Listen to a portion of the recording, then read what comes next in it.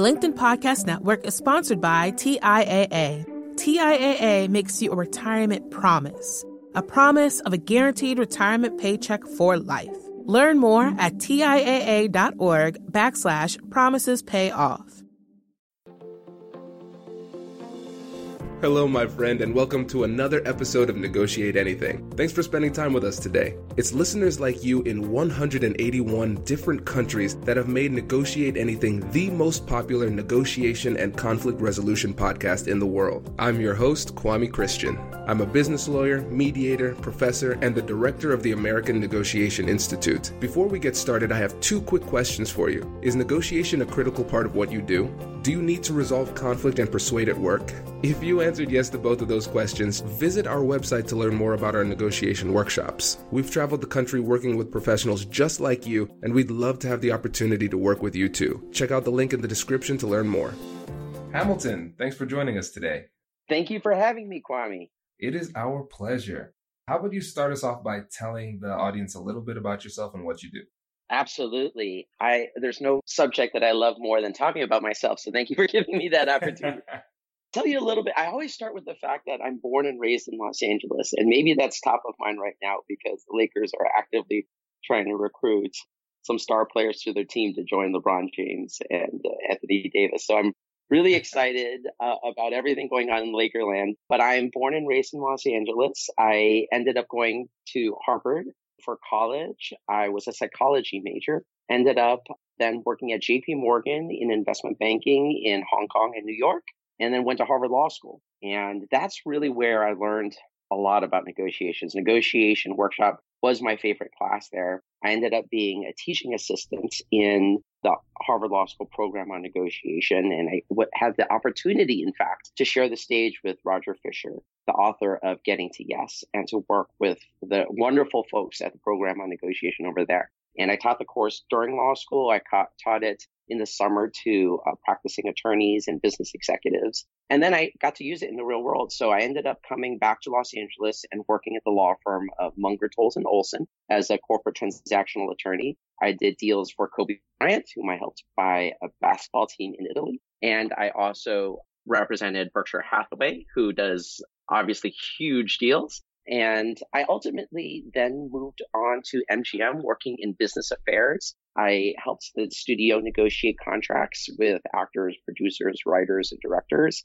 Ultimately, though, I found my calling in entrepreneurship. I was the son of an entrepreneur and had worked at my family business ever since I was a little kid. And somehow the pull of that ultimately grabbed me back. And so I joined Charlie Chan Printing as its CEO and then ended up running this commercial printing company for 16 years. It was definitely a labor of love, and it was amazing working with my dad. And I think that's when I truly cut my teeth as a negotiation expert, because as a small, medium-sized business owner, you are negotiating every single day on the job. So you're negotiating with investors, you're negotiating with customers, with employees, with customers, with vendors, everybody. So I felt like I negotiated every single day on the job on that for the 16 years that I ran the business. I also started a tech startup that was incubated by Y Combinator and that raised about $1.7 million of seed venture capital funding. So I ran both companies at the same time. Ultimately, in 2016, I sold my businesses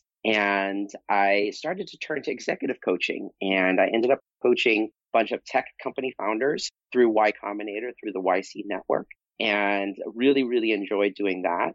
And then following that, I ended up getting a position as director of executive education at Loyola Law School, where I'm a professor. And I run the executive education program that's including starting the website, building the platform. And we just launched a couple months ago. We have an online platform that provides for online coursework.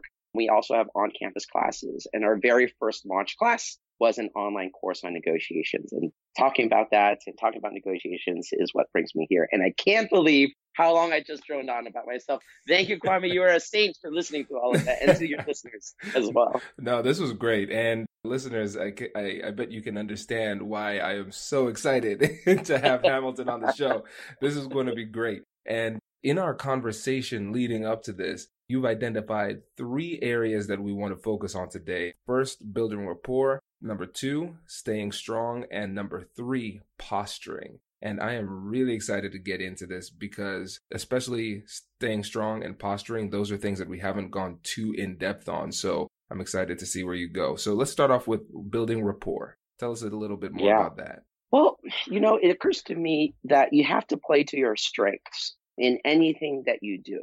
If right now Wimbledon is going on, and so I see these tennis players, if you're Roger Federer, you're about playing the points really quick, about putting the ball away, about advancing the net. And so similarly, as a negotiator, this isn't necessarily the tip for every single person. I do think there is definitely a universal truth in the value of building rapport. But for who I am and for people who may resemble me, I think that is my go-to strength. It's my secret weapon. And so the basic concept is this. It's that in order to negotiate well, you need to build rapport with the other side.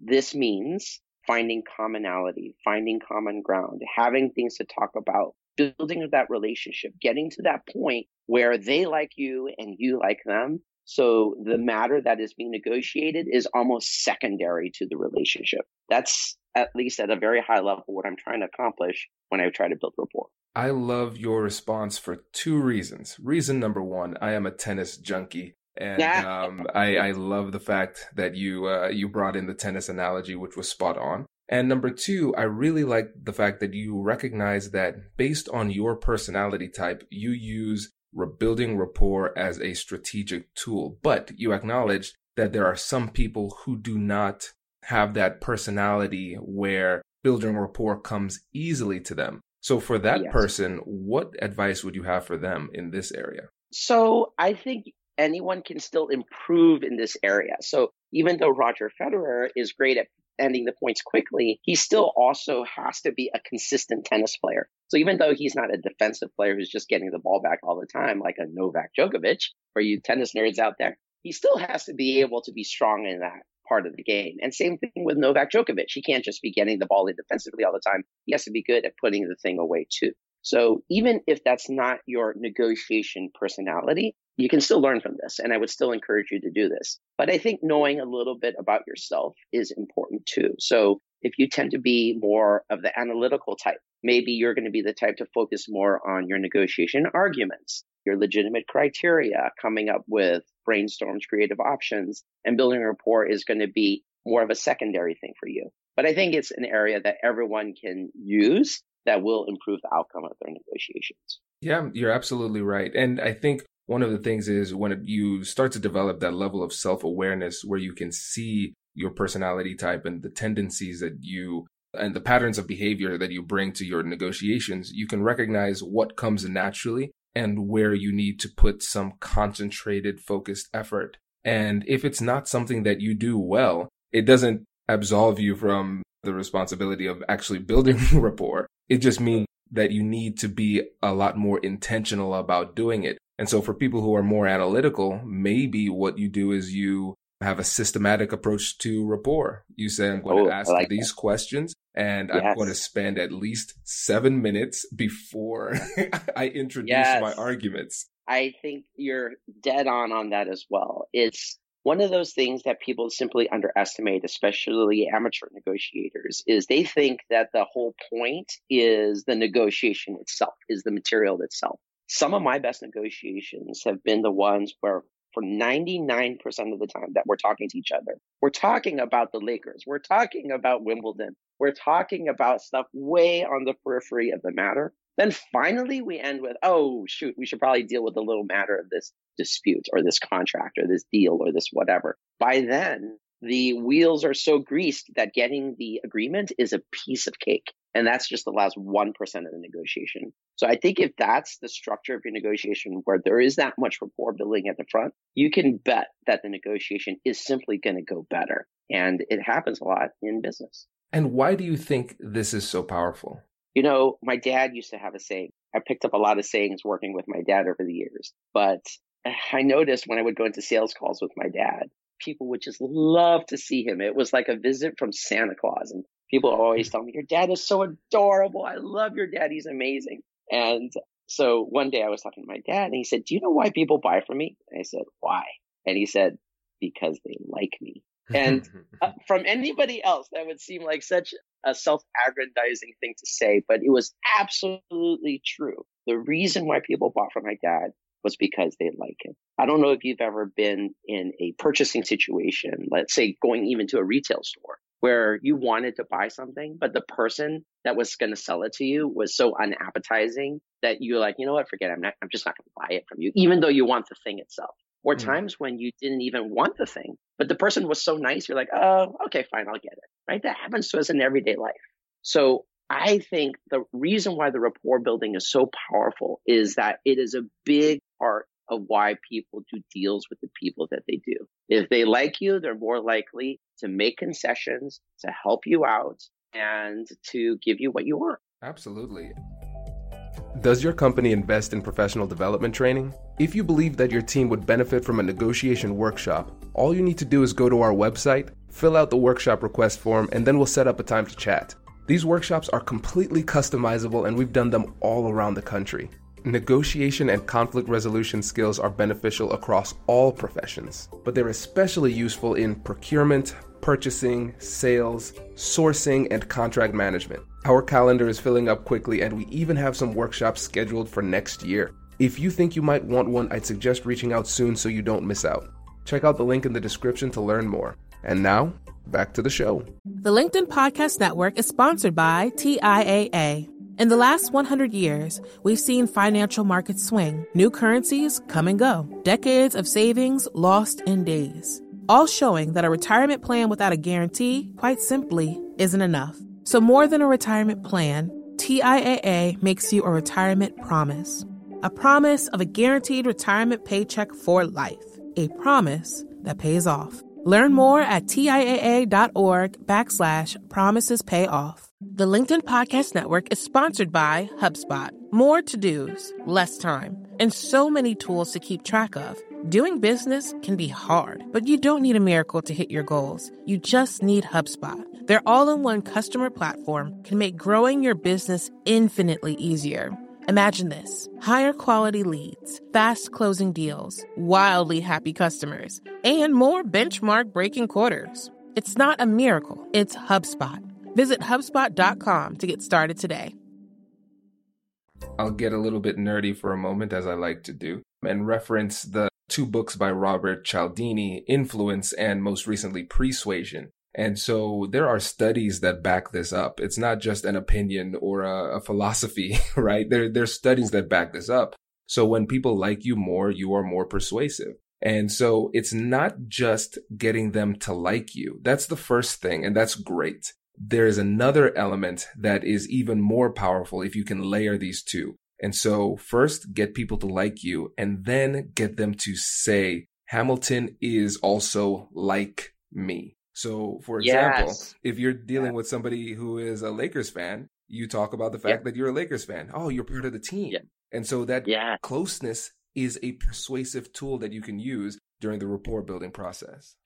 Totally. Making it seem like you're on the same side is critical, because what makes negotiating so difficult is the potentially adversarial nature of it. So even when I sit down at a negotiation table, assuming that this isn't something where we have to be adversarial, I like to sit kitty corner rather than across the table, because it lends into that notion that we're going to attack this thing basically looking from the same perspective, as opposed to being, butting heads and playing some kind of game of chicken. So you're absolutely right. The other thing I'll like to do is, if someone has trouble giving into my side, I will empathize with the difficulty of their position. Let's say a police officer is trying to give me a parking ticket, or give me, some driving ticket. I might say, man, it must suck to have to hand out tickets all day and piss people off. I totally get it. That's not an easy position. And how many times a day do they hear that? They might hear it 10 times, but they might hear it 0 times. So if you're the one person to say, I get it, it sucks, I don't envy your position, I totally understand what it must feel like, they might just put that pad down and be like, thank you for saying that. I appreciate that. Because now you're showing that you are on their side. You're showing empathy. Absolutely. And that's the thing, too. I liken it to the law of physics. Every action has an equal and opposite reaction. And so if somebody is demonstrating resistance, either substantively and emotionally, and your immediate response is to negate what it is that they just said through argumentation, like, oh, you shouldn't feel this way, or no, you're wrong because XYZ. Now they're almost obligated to counteract what you said with an approximate amount of force. So if they do it like you are suggesting, they see, oh, Hamilton's on my side. He understands me. Now they don't feel the need to resist as strongly. Yes, like a matador in the bullfighting ring. Exactly. You don't, as the matador, put your head into the horns of the bull or try to push them back at the snout. What do? You turn to the side and let them use their force against them so that they keep moving. It's like bullfighting. Let the thing go through, or negotiation jujitsu is a term of art a lot of people have used. So absolutely, you do not want to, strike the force head on. You want to try to redirect. Absolutely. And that often starts first with an acknowledgement. I mean, for your listeners, even hear us listen to the fact that we are complementing each other, that we are assenting to each other's notions, that we are adding our own little flavors, that we're layering the conversation on top of each other. That's what you do in a negotiation. And I feel like we're buddies already, right, Kwame? Absolutely. It's so funny. I already know when you're in LA, we're going to play tennis. We already know that. So. Absolutely. And then go to a Lakers game. Oh, yeah. Well, let's move on to staying strong. Tell us what you think about this. Okay. So it's not all pleasantries in a negotiation. I fully recognize, and you couldn't be in business and be in law for this long without realizing that you're going to have some negotiations which are hostile from the first second until the very last second. And so a lot of people shy away when they encounter the situation. In the fight or flight, they're going to want to flee. And so I think that the first thing that an experienced negotiator starts to develop is a certain resilience in a negotiation that's important. You need to be like a Bobo doll so that even as the punches are coming, you continue to weather the storm and don't immediately start running for the hills. So a big part of this, there are a few little silly tactics that can help. One is it's very natural for people to nod in assent. So right now it's hard to say because we're doing a podcast and it's audio only. But if we were face to face, it's very common for one person to keep nodding as the other person keeps slamming them or advancing their side. So I advise my clients and students to keep their heads still and not to keep saying, okay, yeah, Because all that does is give the other side a green light to keep going. Instead, if you keep your head still and you don't keep saying yes, okay, fine, it actually gives them this silence that makes people very unnerved and uncomfortable. And as a result, they'll feel more of a yellow light or even a red stoplight, stop going in that direction. So I do, everyone knows that Mike Tyson has that phrase that everyone has a plan until they receive the first punch, or some paraphrase of that. And I think that's absolutely right. In a negotiation, people are terrified and they may go in with a certain plan, but as soon as the other side starts knocking down, they back off. So what I would recommend is stay strong throughout the negotiation, feel conviction in your position, and weather the storm. It's coming. Absolutely. And I really love the advice that you gave there with not nodding your head, because it's so subtle and so powerful. Because one of the things that people crave in these difficult conversations is validation, right? Yes. And when you are nodding your head, you're validating what they're saying. And now if you pull that away and you stop acknowledging and validating what they're saying, then what they're reading in their mind is like, wait, we established some great rapport at the beginning of the conversation. Yes. We're buddies. Now I'm not getting that validation. I want that validation from Kwame again.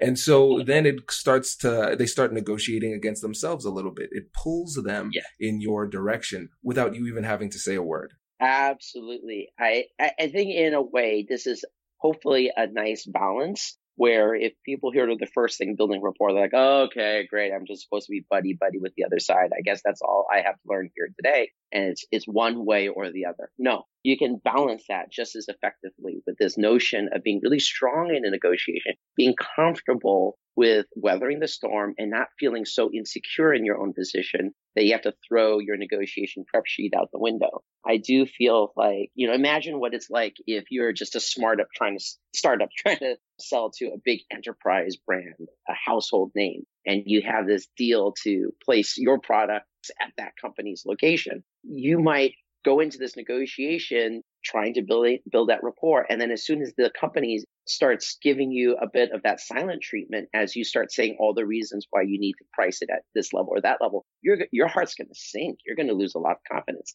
And by the flip side, if the big company is thinking, oh, this little startup is going to agree to anything that I say, and then they start imposing all of these restrictions and you're all silent, they're also going to feel as a human being that, oh my gosh, the love has been a little bit lost. So it's a subtle thing. And it's not necessarily to turn the whole negotiation dark. You still want to have that rapport. But especially in those confrontational negotiations, this is a tactic that I would consider employing. Absolutely. And I like what you said about the counterbalancing that this element has when you compare it to the building rapport. Because when I watch Food Network and I see the judges critiquing the different foods, one of the things that they say is that it's one note, meaning that it is not very complex in its creativity, right? And I think great negotiators are beautifully complex. So if you're baking something and it's a dessert, of course it's going to be sweet. It's going to be nice in that regard. But a lot of times people are surprised at the fact that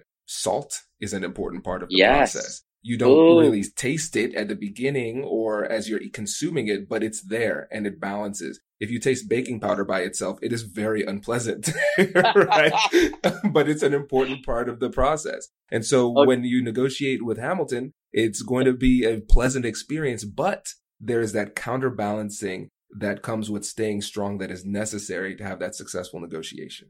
Totally. Okay. You and I have way too much to connect on because I am also a big consumer of Food Network cooking shows. And you're absolutely right. They'll do the competition and then the judge will say, the texture, everything here is mushy. Everything's soft. I need a little bit of crunch. Or, there's too much meaty taste here. I need something to cut the grease. I need some acidity. I need some balance there. So, and I know it's 4th of July, so I was making some chili. And one of the ingredients in the chili was to put in some espresso powder, some cocoa espresso powder. I was like, what? Why would we put that in there? And that is exactly what you say, to counterbalance some of the other flavors. So being a good negotiator isn't being one note. It is having the full arsenal of techniques at your disposal so that you can be hard when you need to be hard. And then you can be soft when you need to be soft. Be both. Exactly. And so when it comes to being strong, I love the specificity of not nodding. Do you have any other specific tips for the listeners? Yeah. I mean, I also think that holding your cards to the vest a little bit can be another useful technique. And it's funny because even as I say this, I feel a little bit of internal turmoil because I taught at Harvard Law School with their principal negotiation framework, and getting to yes is what it's all about. I still negotiate with the principled framework when I do business deals or legal negotiations. And the reason is that most of the time you're talking about repeat business. So working off of principles, discovering interests, all that kind of stuff is awesome and is great. At the same time, when you are an SMB owner for 16 years, and you know this yourself from running American Negotiation Institute, you have to negotiate very tough all of the time as well. And so in those instances, it really helps to do things like holding your cards closer to the chest. So one thing that is a typical sequence that happens in a negotiation, and ultimately I look at negotiation as like this cultural norm, and there are ways of doing the dance that are expected. And so one of the dance moves that is expected, I think, in a negotiation is what I call negotiation bartering, where it's like, all right, I'll trade you this deal point for that deal point. You trade me this deal point for that deal point. So in that situation, it helps where the other side doesn't really have the proper weighting on your deal points. And what people will do as hard bargainers sometimes is they'll pretend that something is important to them, even though it's not. It's like going to the car purchasing lot, to the dealership lot, and saying, I would get this car, but it's the wrong color. It's it's blue. I really, really had my heart set on red. Now, secretly, you actually wanted the blue one, but you're pretending like it's something that you really cared a lot about. So then when it finally comes down to it, you're like, all right, fine. Look, since it's not the color that I want, give me knock off $500.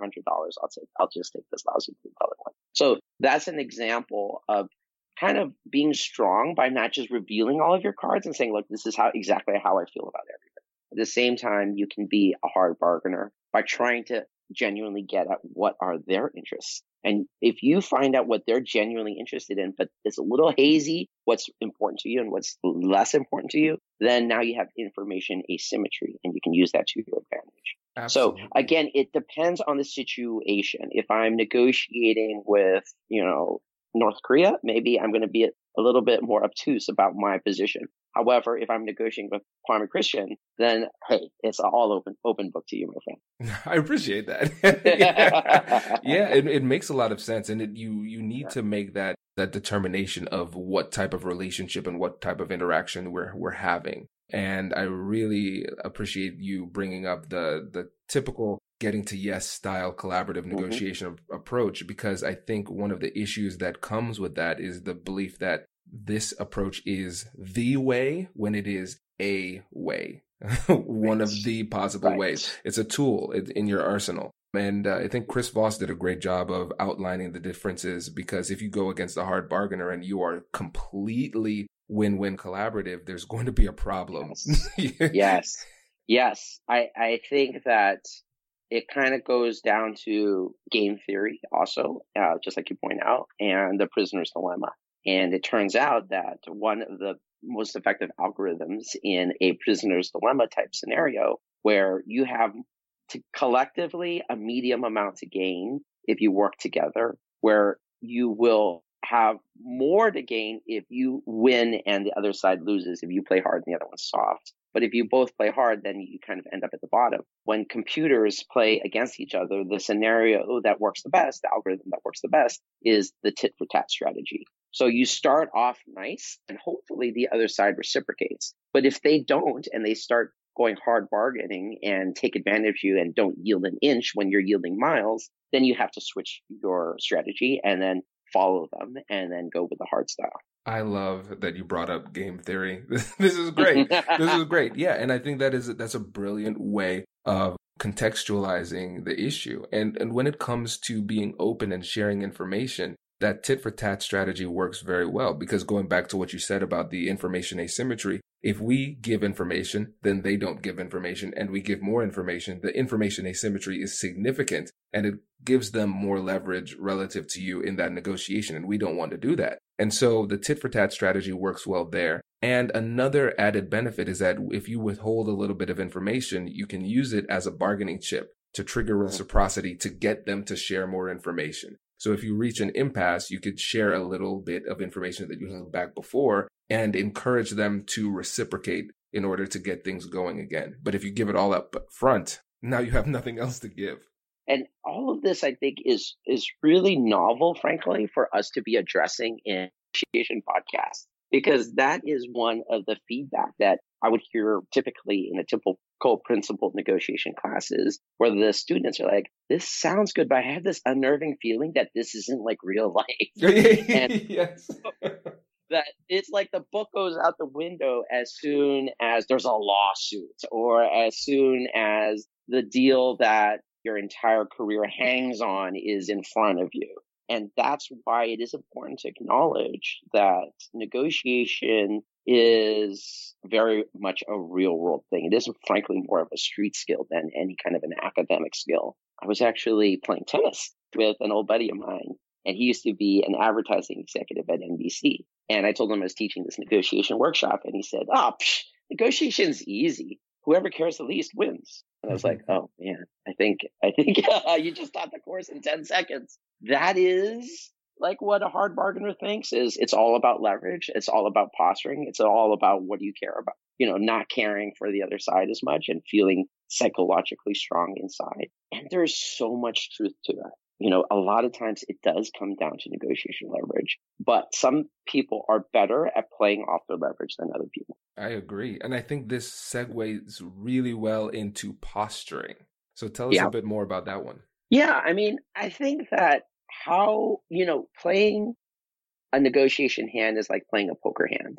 So just like I was saying, that sometimes you don't want to make it clear what cards you hold. Sometimes you want to suggest that you're holding pocket aces by the amount of money that you're putting down on the table. And so you can fake out the other side that way as well. So I think posturing, especially in law, is pretty important. Right now we're having a great conversation in let's say a litigation negotiation. A lot of times it's not going to be that way. And if the other side starts going on an avalanche about all the ways that your client is wrong, you might want to stop that. And you might want to be, hold on, I disagree with that. Or show even like a frowny face or kind of cough or just be like, hold on and put your hand up. Little things that are part of trying to even that balance at the beginning, because there is a psychological tug of war that transpires during a difficult negotiation. And you're going to want to do the things that posture so that they feel that you're confident, that you feel strong in your position, and that you're not going to let them run away with the deal all the way to the bank. I agree. And it's such an important part of it. And I love the fact that with the 3 points that you provided, it started off really nice. And then, and then it just started to get darker and darker as we went on. But it's true. It's real. It's an important part of the game. At OSU's law school, they have now they have the top ranked negotiation program in the country. And they use the collaborative win-win getting to yes style as well. But the reality is, though, the thing that people don't want to talk about is, listen, it can get really dicey. And sometimes it is a situation where there is, like in litigation, I need to fight for my client and you need to fight for your client. And that's the fact. That's where we are at this point. And putting up those walls is going to be important. So for you, how are you able to stay strong and posture without destroying the relationship? So those are kind of like the heat that I'm packing. Like, I don't want to show up to the fight without having some weaponry, but I'd rather not pull out the weapon if I didn't have to. I'd like it just to be felt that I'm not a total victim. But if I don't have to reveal behind my coat the thing that's sitting at my hip, man, that's a whole heck of a lot better. So for me, this is all kind of last resort. I want to go in there. I want to be friends. I want to be on their side, even if it's a litigation negotiation. First thing I want to do to help my client out is talk to the other lawyer and say, man, our clients are crazy, and get us off of you are your client's proxy. I am my client's proxy. Instead, we are the cooler heads that will prevail. We are the voices of reason. These guys are nuts. They're both nuts. I'm a lawyer. You're close to me. Let's figure this thing out together. Let's be like arbitrators trying to figure out a solution. We're like NASA scientists figuring out how to make the rocket land on the moon. So we're on the same side. So it's all about trying to bridge that gap. And I would say almost all of my negotiations, it stops at step one, which is building rapport. But if you have to, then steps 2 and 3 are there as well. You got to stay strong in the face of the storm. You got to be able to play that game. And number 3, step 3, you got to be doing those things that are going to give you psychological advantage in the negotiation sparring when it gets to it. I love this. This is great. And speaking of sparring, shameless plug, we will be doing a sparring session, so check it out for the next episode. But I love how you were able to, especially in the context of litigation, build rapport based on the commonalities of the enemy combatants, as you might say. It's like, listen, I understand your situation. You understand my situation. We are the same. We're playing for the same team, the legal profession. Let's figure this out. It's a really great thing. And I think a lot of times lawyers make the mistake of essentially becoming an extension of the emotional limbic system of their clients. It's like, hey, you're supposed to be the barrier here, but you're making it worse. You've magnified the problem because not only do you have that emotional issue, but you have it with legal skills that can do damage. Okay, you are a true negotiation nerd if you're going to talk about extending the emotional limbic system of the client. That's pretty awesome. I love it. And you're right. That's a lot of times that's where what a client is looking for from their lawyer. is they want that extension of the emotional limbic system. They want somebody to say, I get you, I feel you, that person's a jerk, da da da da da da. The client is hiring you to say those things, to feel that way, to go in there with knives and daggers. So the first thing you want to do is you want to disarm the opposing counsel. Right. And recognize that there are, at this point, two negotiations happening, yes. Because you're not only negotiating with opposing counsel, but you are first negotiating with your client, because you need to manage those expectations and get them on the same page. And one of my mentors said that sometimes when he would send an email to the opposing counsel, if the client wanted to be copied on the email, that email would be just fire. It would be fire. Yeah. But as soon as he sends the email, he picks up the phone and calls the lawyer and says, listen, my client was copied on that email. So just ignore all of the heat that was there. Playing a role. Exactly. Yes. There's so many things that you can say that can help disarm the conflict. And, if the other side isn't willing to play ball, you can say, look, then there is no point in having our clients who are at each other's necks to have attorneys. They might as well just go at it themselves. But the reason why they have us is so that we can help bridge this gap, so that we can find a solution that works for both of them. Exactly. That's why we're here. Definitely. And one thing we talked about before in our pre-call was understanding the options and your BATNA. Before we end, can you chat about that too? Yes, I think the key term that is taught in most negotiation classes is BATNA, and that stands for Best Alternative to a Negotiated Agreement. I'm sure that word has been thrown around in your podcast many times, but it is basically your backup plan, what you're going to do if the negotiation fails to reach agreement. And so people become rather BATNA obsessed, but not in a good way, in my opinion. You're thinking, oh my gosh, if I don't get this job offer, my BATNA is to go into the unemployment line. What people should really think about when they first enter into a negotiation is how in the world they're going to improve their BATNA. So if I have a big job offer negotiation coming up, the first thing I should do is try to get a second job offer on the table. Even if you don't get a job offer on the table, a second one, if you merely set things in motion where a interview is being scheduled, that's going to give you that psychological boost you need to feel like, oh yeah, I got something else percolating. I'm not all wholly dependent on this one thing. If you have a big deal coming up potentially with a huge company like Google, the very first thing you should do is to pick up the phone and call Microsoft and see if you can get something else on the table. So working on improving your BATNA is the number one thing people should do. And the other thing that they should do, instead of obsessing over their own BATNA, is really think hard about the BATNA of the person that they're negotiating with. Because usually you are underestimating your BATNA and overestimating the other side's BATNA. But they may have a similarly bad one to yours. After all, that's why you guys are at the negotiation table, because you need each other. So if you remind yourself that their BATNA isn't all that pretty either, that's going to help give you that psychological boost that you need. I love it. And I think that in itself, just understanding alternatives and the psychology behind it and the strategy behind it, that probably will be an episode by itself. That's very great. And the thing is, I wish we could go deeper on it, but we're just going to have to touch it for now, because I still want to make time for the sparring session. But before you go, I want to give you an opportunity again to tell the listeners how they can get in touch with you and some of the things you're working on. Thank you so much for that opportunity. This has been great.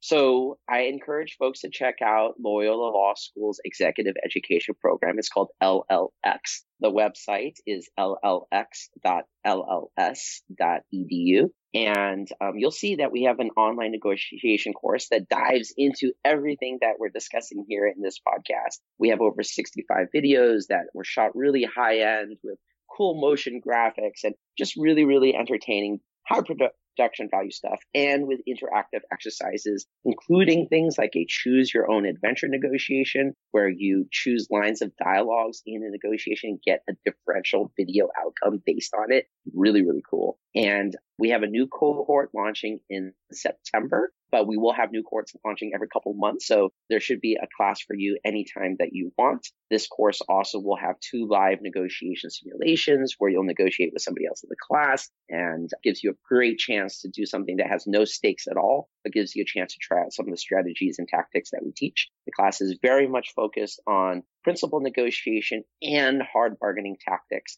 with lots of storytelling, lots of examples, even professional actors reenacting negotiation scenarios. So I'm super duper proud of the class. I teach it. It's been a labor of love for me, and I hope you will check it out. That is fantastic. Very, very cool. Well, thank you again for coming on the show, Hamilton. We really appreciate it. Thank you so much, Kwame. It's been a pleasure. Hey, thanks for listening to this episode. If you're liking what you're hearing, please leave a review and subscribe, and tell your friends. Our goal is to help as many people as possible, and when you leave reviews, it makes it easier for people to find us in the searches. Thanks again for being a listener. I'll catch you in the next one.